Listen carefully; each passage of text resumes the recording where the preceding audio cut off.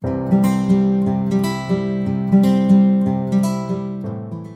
are your thoughts looking like? Maybe there's some limiting beliefs in there, which is just something that we think is an absolute truth, and it can stop us from doing things, or cause us to do things that we don't necessarily want to do, or we don't understand why we're doing them. Groeschel, a pastor, one of his quotes that I have really enjoyed throughout the years, and encourage my clients with, is our lives are moving in the direction of our strongest thoughts. How do we as 21st century Christian women, how do we actually rely on God? What does that look like? It comes through his word, through the phrase I'll use is meditating on his word, because that's a biblical phrase. And I think what it means is we don't just read it, but think about it, spend time thinking about it, put aside time, think, well, I'm going to think about this truth. And also not just putting aside time, but at the moments when fears attack you. So for me, often it's first thing when I wake up in the morning, or I might wake up in the middle of the night and I just get worried about everything. And that's the moment where I have to say, no, I am going to put my mind to thinking about God, not about the things I'm worried about. And so I will deliberately think, God is good. What does that mean? What is his goodness? How has he shown his goodness? I think he came to earth as Christ and died for us. He's proved that he is good. Or things like that. And that's why I talk about the Psalms as well. There's so many examples there, and verses from the Psalms. When you memorize them and you can go over them in your head, and you can remember things like David saying, I will not fear. I think, well, how could he say that? What did he mean by that? Why didn't he fear? Well, it's because of his relationship with God. So it really is through scripture. And that's why, I need to do better in this, but memorizing scripture is so valuable, so that it's there in your head, so you can think about it at those moments when, you feel very dark. You can be the most brilliant person in the world, but if you're only looking at the physical, materialistic approach to provide a solution, well, where is God in that? God is not in the equation. I'm not saying I don't believe in medicine. I'm not saying that. I do believe in medicine. I do believe in surgery. I do believe in blood transfusions, et cetera, et cetera, et cetera. Right. I do. But if that's all you're focused on, to me, that's a huge miss, because first of all, I believe God does perform miracles still today. And he's performing miracles all the time. I'm convinced that we never see or think about. We just don't see them. He's just so infinitely merciful and compassionate. I don't believe in medicine or the scientific approach apart from God also being part of the approach. You have food in the cupboard, you have a car to drive, a little money in the bank. You're richer than 95% of the people in the world. Yeah, not just you. I mean, we are, right? We don't, we don't even realize, but just even having those simple commodities. I mean, I know, when I've, been privileged to bring missionaries here and they walk into a grocery store, like, oh my gosh, or Walmart or whatever, it's like, man, like it's like heaven on earth. They've never, seen like all this bounty, right? Into a fast food restaurant that has a buffet, and it's like, oh my gosh, so much food. And yeah, it's just, again, different perspective, and God puts us where we are. I mean, we don't have to, I don't feel like that we need to, feel sorry about that or, regret that in any way. But I do think that he loves a grateful heart. I think that we do, we can practice being grateful. And again, that's something I try to start the day off, just thanking the Lord, just like you did in your prayer. Thank you, Lord, for this day. This is a day that you've made. I'll rejoice and be glad in it. And it's so important. And I really do think, again, out of joy comes gratefulness, and it kind of goes hand in hand. To have patience with yourself, to love yourself, because I think part of the reason we get into this cycle is we don't love ourselves enough. Yeah. And so we're not respecting our bodies. We don't We don't respect ourselves. And so, find ways to love yourself more. And God's not disappointed in you. He already knew you're going to do this 100 times, 200 times, and he loves you so much, he's still chasing you. That's why you feel so bad about it. But just keep trying, because one day it's going to stick, and stay close to God. Try new things. Stop doing the same thing that you're always doing that's not working. Bring your own salad dressing to restaurants if you have to keep on track, or whatever, things like that, tricks. Just try different things, and then one day, and just keep praying that God will heal you in that area. He says his word in Hebrews, I believe it's 4:12, is living and active and sharper than any two-edged sword. I like that old King James expression, what we call a broadsword, that great big sword that the knights would slash with. Well, God goes slash to your habits, and he goes slash to your anger, and he goes slash to the way you treat your wife, and he says kindness, and he says love, and he cuts and puts it in so it becomes in you. He lives in you. And on the spine of the readable Bible, it says living word. The word of God is living and active, and it comes into you. We like to think sometimes that our surrender is one and done, but it's just not true. Like, it's an everyday choice of just, God, at the end of the day, like, I trust you. Like, that's where my yes lies. And I trust you no matter what happens, no matter what could happen. I could play that game all day, but it doesn't make it easy to say that yes. It doesn't make it easy to choose surrender.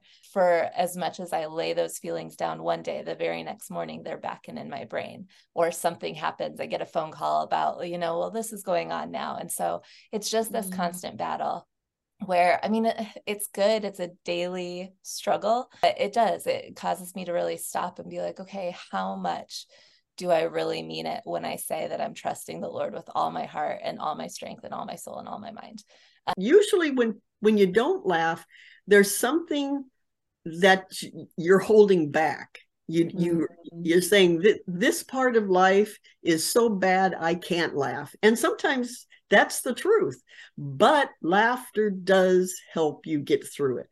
And we all know life can be tough, and maybe you can't laugh about what you're going through, but find someplace over here where you can laugh, because it does take your mind off of the hard things, at least briefly, and makes you feel better, and it makes it that much easier to do it the next time. And it's a tool. It's another medication that's totally natural, and we can use it as often. There's no limit to how many times you can use it per day, and it lasts you. It just really gets you through life. We're to love the Lord our God with all our heart, our soul, and our mind. And often we forget that that our mind is important to how we live our life. And we could probably have our heart in the right place, but our mind is sometimes not in the right place. And like I said, like you and I are talking about the fact that, what does the Bible say about our future? That the Lord has plans for us. And I need to keep my thoughts on that, because otherwise I can get discouraged, or I can be distracted, or I can, have confusion. When people come to faith, they come to faith because it's really the sense of the Holy Spirit is prompting them to make a decision. What's happening with the patterns of evidence in archaeology, we're helping them to be educated. And so as you're growing in your faith, you need to have people that are actually growing because they're thinking more deeply about things, and they're not going to be knocked over as easily. I had to run to Jesus. Don't walk, just run. And here I'm trying to do this ministry, launch this ministry, but God is so faithful, and he sent me, the grieving angels and guardian angels, and just people to take this walk and be there for me. People from all over the world. Jesus is there for you in all times, and how good and our Father is. And all the glory to God, because the year that I had would have crushed anybody. It is because of the Holy Spirit I was given strength and able to move on in my day and get that, you know, my strength comes from the Lord.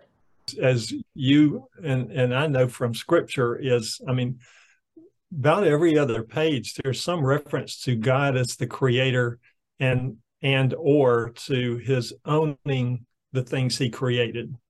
So you've got, of course, Genesis 1:1, but then, I mean, even just when you may not be expecting it, like a random verse in the gospel, or a random verse in an epistle, or like in Hebrews, it may be just a reference to the God who created the heavens and the earth, or some, you know, phrase along those lines, just reiterating throughout. God is the creator of the universe. He created everything. He created the expanse of the universe and the incredibly minute things that are, I mean, subatomic particles.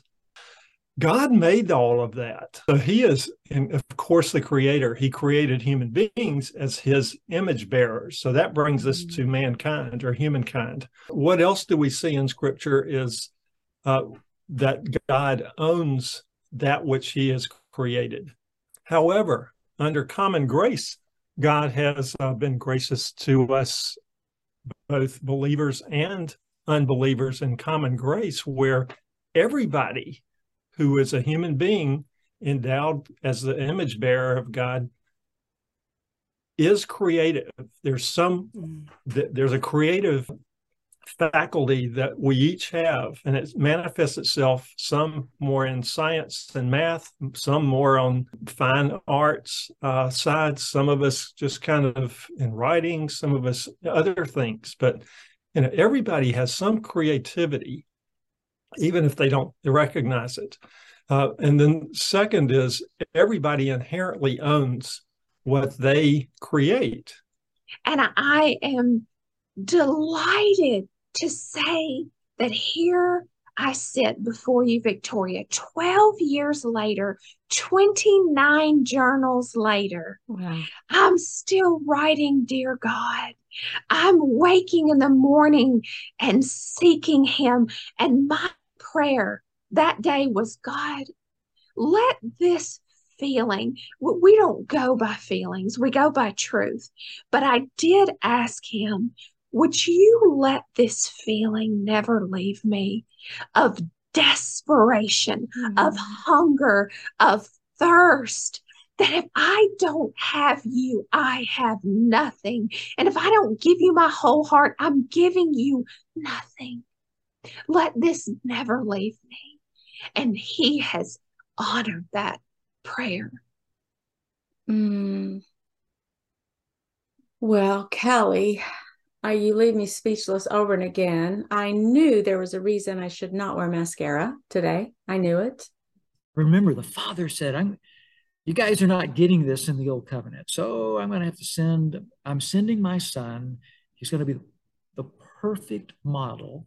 He is going to be, the apex model of the character and the quality of life that I want you to live. And you'll be able to do it successfully, because it says to fix our eyes on Jesus, the perfecter. That's the Greek word pioneer, one of the Greek words for that. So he's the pioneer. He's cutting the way. If he were Lewis and Clark, he was going to cut the way from the East Coast to the West Coast, per se. And once he did that, you can go, hey, you know what? I absolutely, the scriptures say I cannot do anything without him, that I can do nothing on my own of any value kingdom-wise.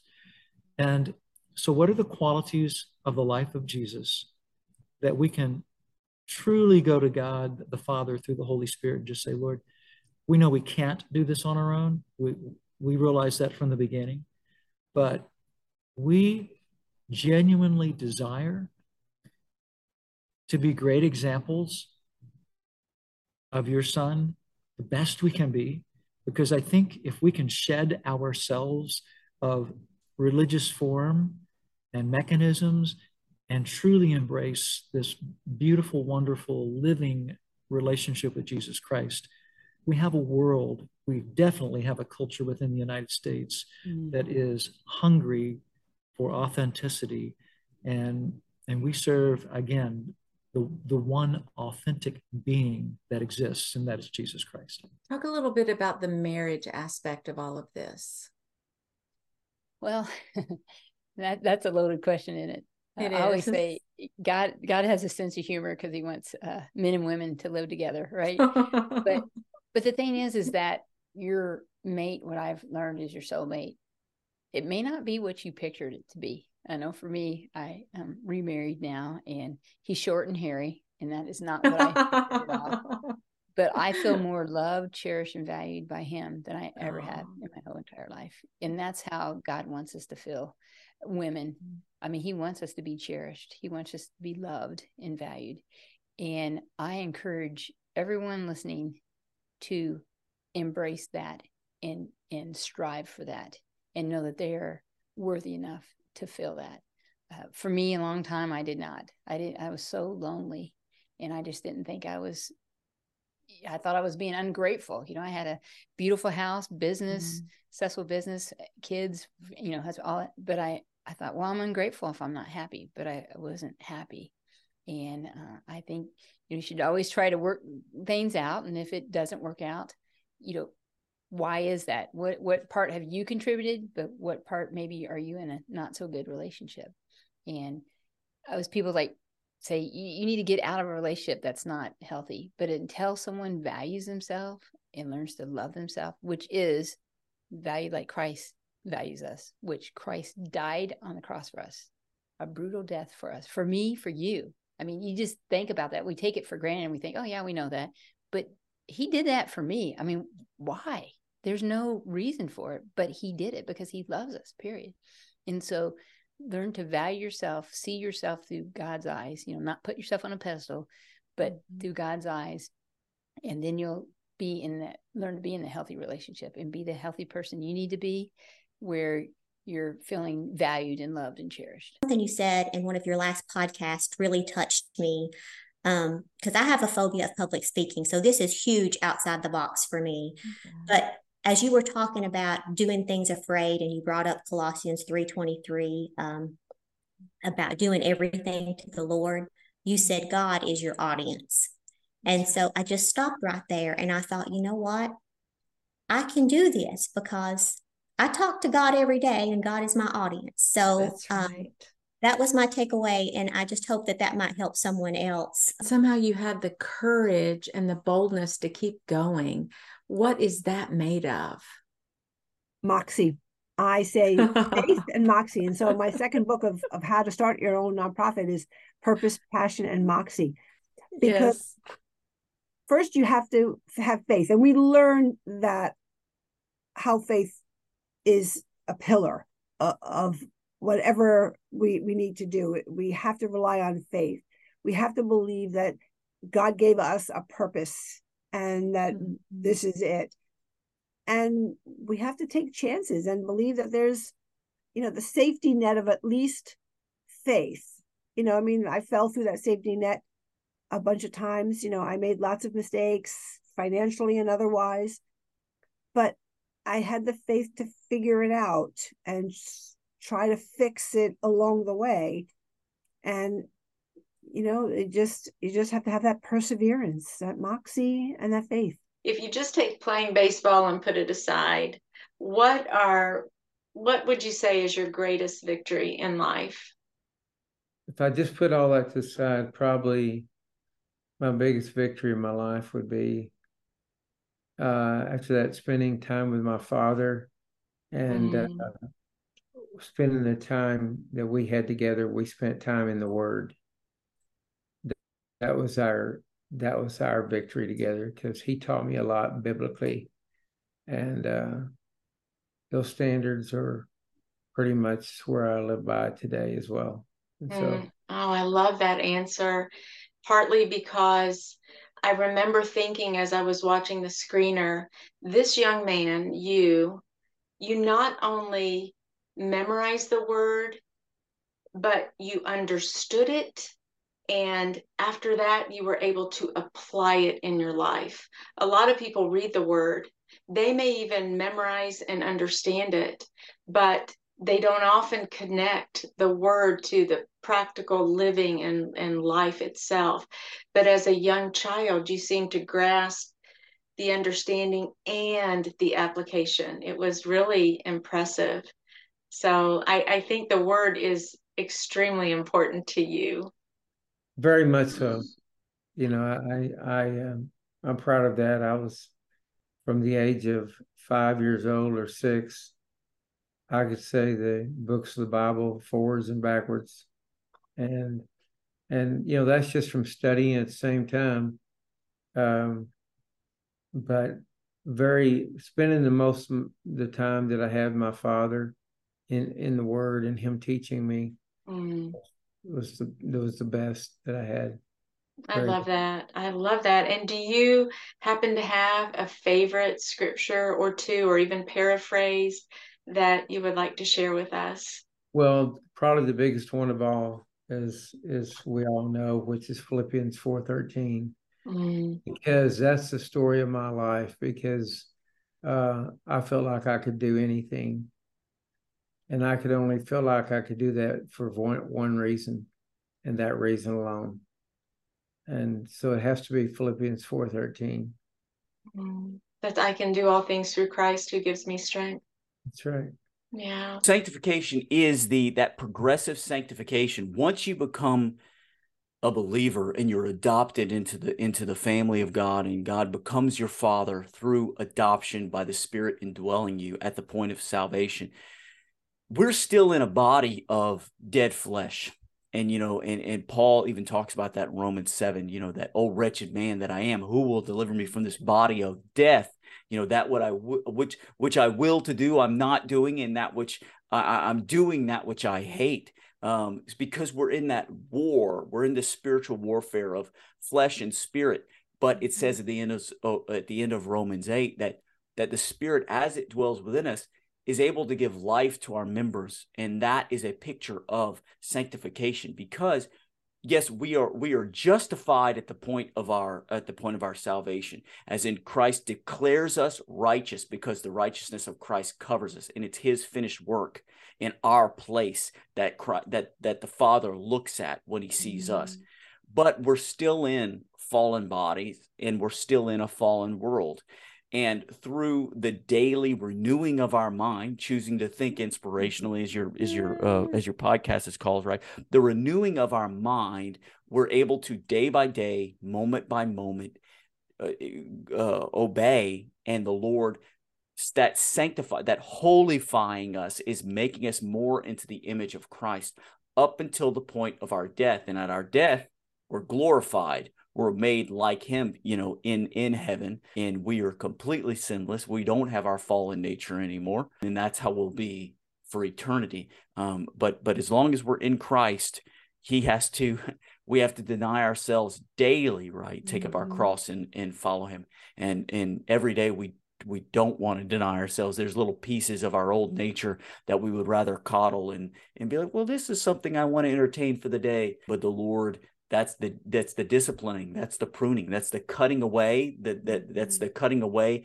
pieces of you so that you bear more fruit. That's the refining fire that burns away the dross, so you shine with more of his brilliance. I'm with you. I love what you said, because you said, the more I'm speaking this, the more I'm trying to prove myself right, and I don't want to prove myself right. And that's cool. You know, venting is fine. Take it out. You can even vent at God and go, I'm angry with you. Well, he already knows it. Don't try to hide it. Go, oh, I praise you, Lord, but I'm really angry with you. I mean, he knows everything, right? In John chapter 8, verses 1 through 11, he went to the Mount of Olives. Let me ask our audience this. And this is not a question of condemnation or whatever. This is a question of, let the word of God help you and me. When is the last time you went to your Mount of Olives? When is the last time you spent time with the Papa? your heavenly Father. You're like, well, he doesn't talk to me. My girlfriend or my boyfriend or my spouse talks to me. God's not talking to me. Well, this is right here. Right here. He's talking to us. He's whispering. He's telling you he loves you. This is all about love, and it's not about condemnation. God did not send his son to condemn us. God sent his son to love us and to free us and to give us salvation. And so we know that part, and we're like, okay, that's it. No, that's not it. I think people don't understand that. I think people are like, well, I came to Christ. I got my lottery ticket, and I'm good. Okay, if I die, I ain't going to hell. I'm going to heaven. Bye-bye. That's the end of the story. No, that's not the end of the story. The mind is renewed. You know, he takes oppression out. Jesus went about in Acts chapter 10:38, and he took away every demonic force that was plaguing people's mind. If your mind is plagued, this book is gonna renew your mind. Yes. So it comes back, all the words, all our attitudes, all our emotions actually comes back to the heart. And the way the heart changes is through the word of God. And I know it sounds simple, but like you said, Victoria, it takes discipline. But this discipline, baby, this is worth it.